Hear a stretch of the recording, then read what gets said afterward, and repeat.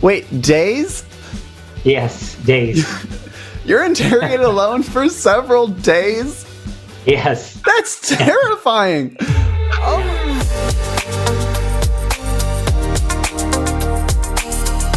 GMBA Youthcast.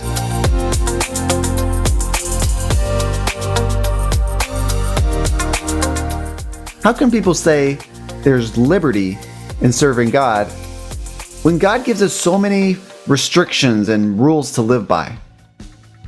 Today on Youthcast, Brother Larry Watson shares about how it took being arrested and accused of espionage by the Russian Secret Service in the heart of the Cold War to redefine his idea of what true liberty really means.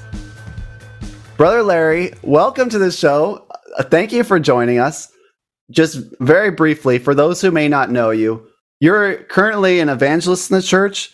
You lived for 49 years on the Navajo reservation working to spread the gospel there.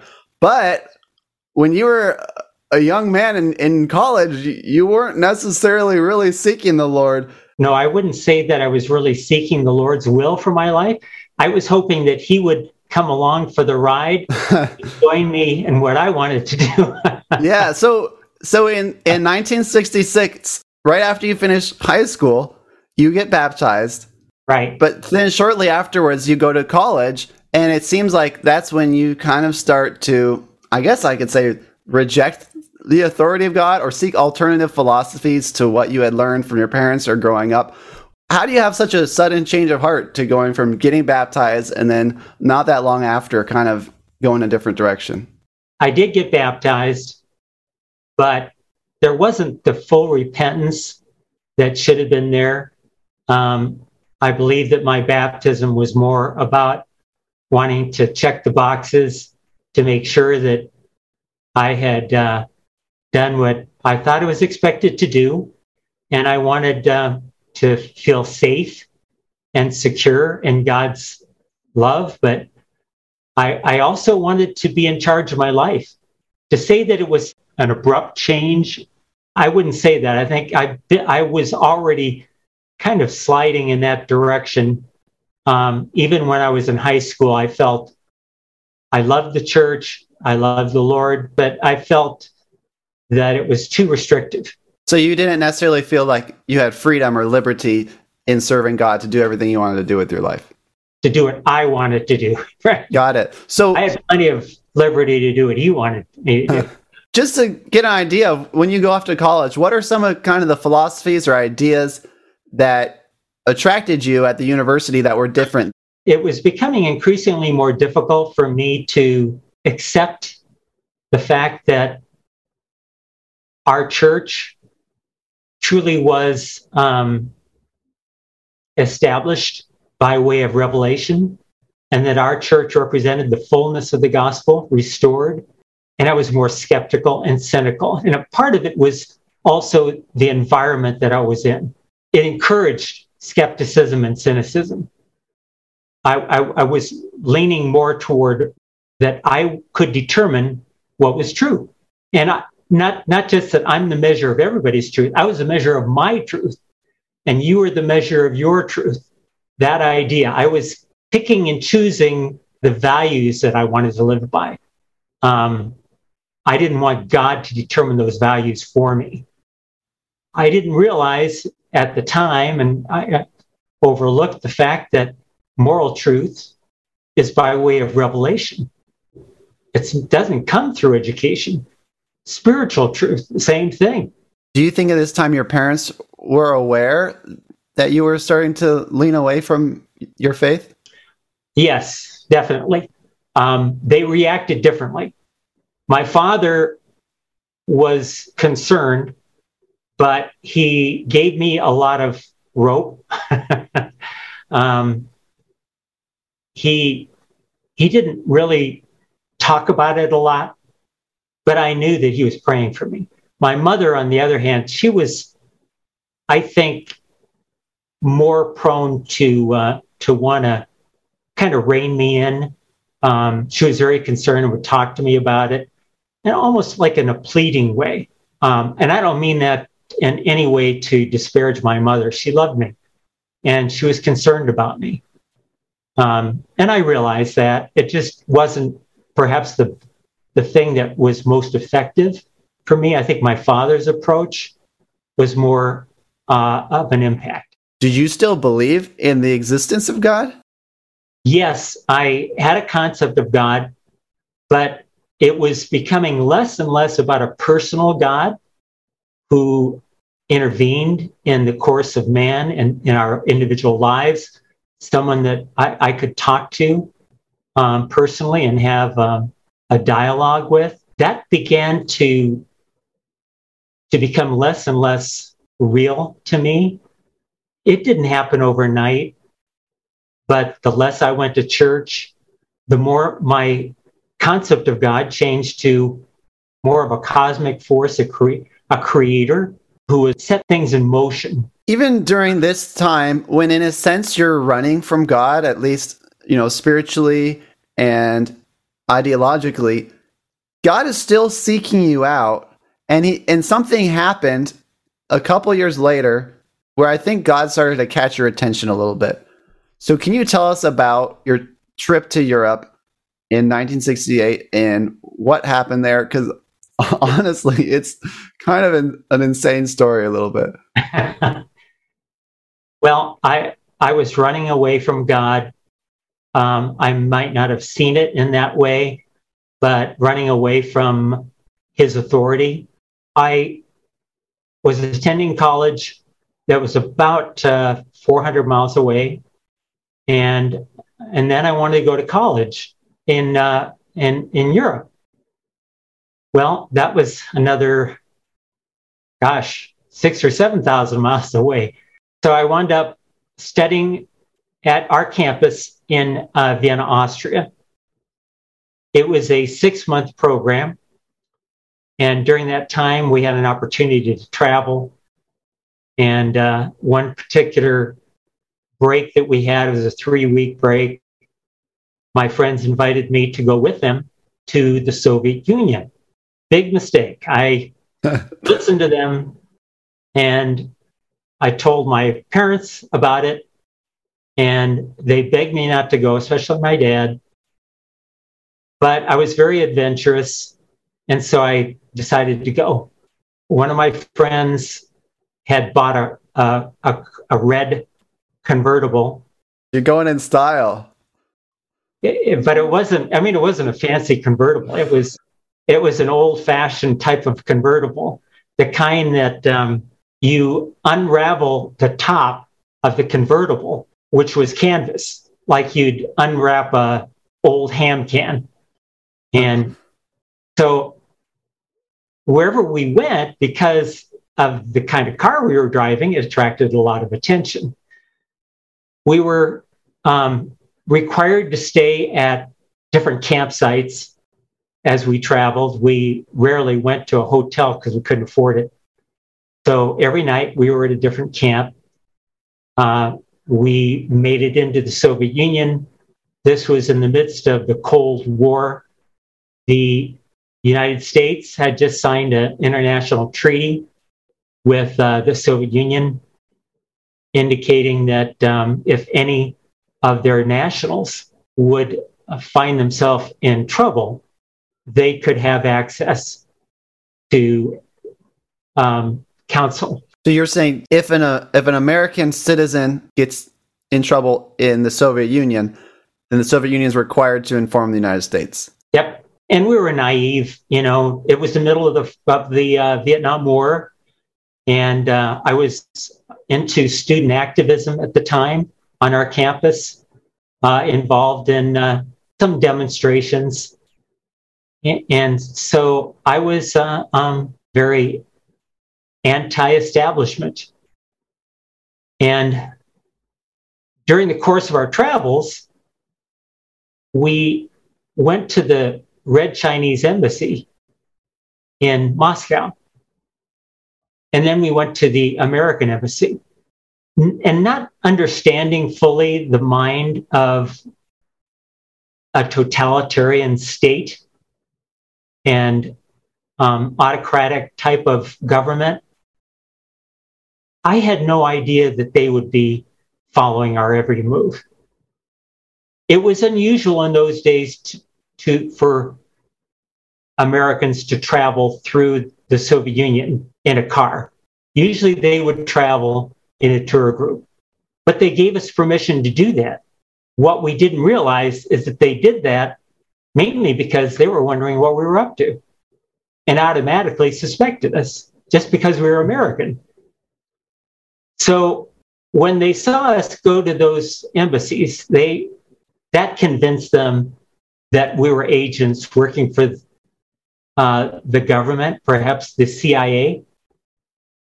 And they really wanted to get some type of something that they could use to entrap us and then question us.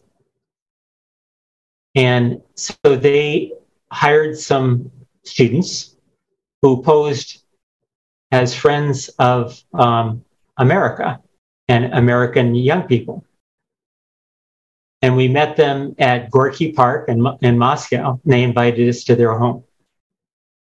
Well, they were asking all kinds of questions about America, and then they gave us these gifts, which were religious icons.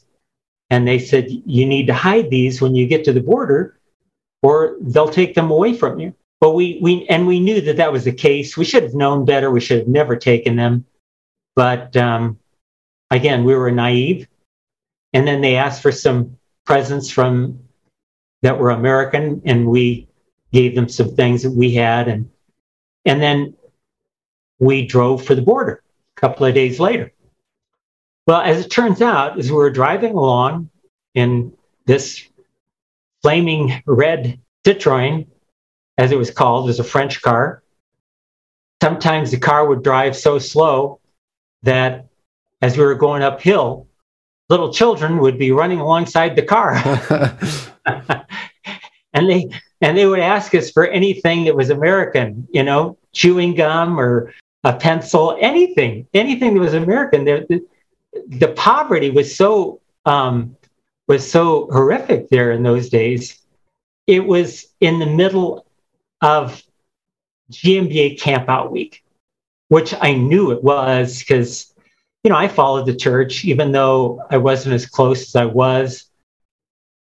But as we approached the border, I found myself singing some camp songs and just yearning to be there, missing my parents, missing my family, and missing the love of the saints. Now, that may seem strange to you to hear me say that after I'd already talked about how I was pursuing all these other philosophies and ideologies and everything, but deep down inside, I had seen enough of the church. I had seen enough of the hand of God. I knew that he was real. I was just covering it up because I wanted to go my own way. So when we got to the border, they were waiting for us, and they knew where to find the gifts, and then they accused us of smuggling. And then that led to what they were really after, which was they began to question us on espionage and what we were doing at the Red Chinese Embassy. And were we carrying messages back and forth? What is the questioning like? Well, at times, they would try to trip me up because any good spy going to Russia would know Russian. Well, I didn't know Russian. I knew some words, but I certainly couldn't speak the language. So they would start in English, and then sometimes they'd slip in some Russian words to see if I would pick up on it. I would recognize or understand what they said. And of course I didn't, so that didn't work. And then they would come in and they would say, your friend has already confessed. And if you confess, then we'll go easier on you. If you're getting interrogated all by yourself. Yes. We were both separated at that time. What's going through your mind as being taken captive by a foreign government in a room, interrogated by yourself, and nobody knows. I've never felt so alone in all my life, and never felt such fear. It sounds terrifying. Especially when they said that, they were going to put us on public trial and that we could be put away for 10 to 15 years, maybe in Siberia. I mean, yeah, it was terrifying. And I was convinced in my heart that I wasn't getting out of there for a long time. It just was not going well at all. It was getting worse and worse every day.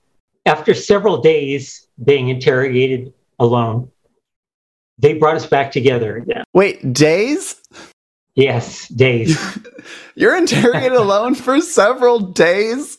Yes. I didn't realize that. That's terrifying. Oh Yeah. my gosh. That would horrible. be. Oh my goodness. Especially Okay. for this young man that grew up in a rather sheltered home, never knew much in the way of getting into trouble. I had never been thrown in the jail before or anything like that. So we got back together, and my friend told me that he had smuggled in a Bible.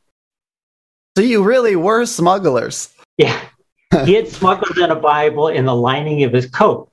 Well, he did that because it was contraband. You couldn't have a Bible in those days in the Soviet Union. He was a Christian too, like me, but he had also backslidden. But for some reason, he brought in the Bible. So when I saw that Bible in his hands, I can't begin to tell you the joy that I felt. I was so anxious to read the Bible with him. Now, here's a guy who my mother, when she was packing my clothes to go to college, she hid a Bible in my clothes in there, hoping that I would read it. And when I saw the Bible and the note that she put in there, asking me to read the Bible, I really didn't have any desire to read it. And I just put it on the shelf. But in these circumstances, all of a sudden, someone who acted like I didn't need God, all the pretense was gone. I knew I needed God. There was no question in my mind. So we also started to pray together. After you've, in a sense, been pushing away God for a while, and now all of a sudden you're praying, is there any part of you that's wondering, would God even listen to me? Yeah, that's a really good question. And the answer is yes. I did feel that way. I did wonder. And he felt ashamed, embarrassed. I was humiliated in the sense that I felt like I had embarrassed my parents because I got into such a mess. I knew that this could create an international incident. I mean, it spun so far out of control. It wasn't even, wasn't remotely like the kind of trouble I thought I could ever get into. And yet, there I was. And I knew that I had brought it on myself. I didn't feel like I had any right to ask God for anything. And yet I did, because there was nothing else I could do. I knew that he was my only hope. So I swallowed my pride. And so did my friend. And we unashamedly prayed and cried and begged God to help us. What would you say to yourself at that moment, or to someone who perhaps has intentionally walked away from the Lord in one way or another, and maybe they're feeling anxious or ashamed about approaching God again? I think that's a tactic that Satan uses against us. The very time that we need him the most, he will try to convince us into thinking we're not worthy of having a prayer answered, or he'll try to convince us he's not really there. He won't listen. And I think that we need to understand that God is a loving Father. And that's exactly what he wants to have us do, is turn back to him like the prodigal son. I was like the prodigal son. We underestimate, I think, the love of God. He's rooting for us to come back to him when we're away from him. God allowed me to get into that situation where I was alone, where I was not able to contact the ambassador or the embassy or an attorney or my family, even my own friend who was there.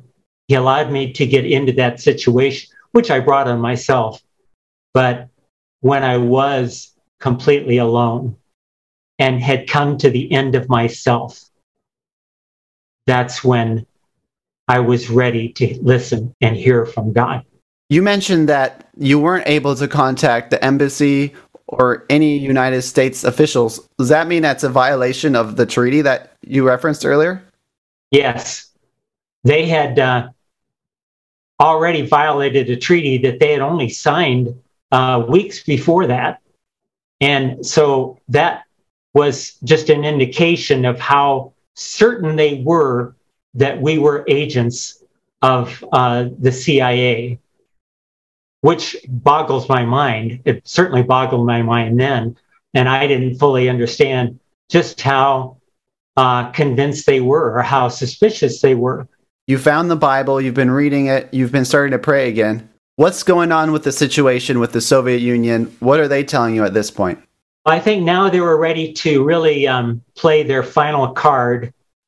And so they came into our room and they told us that on the following day that we were going to be brought into a press conference. Their television networks would be there, journalists would be there, and we would be asked certain questions, and they told us what the questions would be. And then they told us what the answers needed to be. And they wanted us basically to incriminate ourselves and to incriminate the United States government. Then they said that if we answered in the way that they had told us to. So if you incriminate yourself. If we incriminated ourselves, they would let us off easy. They would show us mercy. But if we didn't answer the way they wanted us to, then we would be put on public trial and they would bring those charges against us with the potential of being imprisoned for 10 to 15 years. That is terrifying. Brother Larry, unfortunately, that's all the time we have for today's episode. So, our audience, I'm sorry, you're going to have to join us next time to see what do you guys decide to do. Are you going to tell the truth and face 10 to 15 years in prison? Or are you going to incriminate yourselves and hope that the Soviet Union will actually be merciful like they said? Also, in the heat of this moment, you have this newfound faith. Does that stick around when the heat cools off? You guys, I'm sorry. You're going to have to join us next time to find out. I'm Paolo DiCenzo from Pittsburgh, Pennsylvania. You can connect with the GMBA on YouTube, all podcast platforms, and Instagram. There are links in the description, so make sure to like and subscribe. Leave a comment and share this with someone you know. Thank you.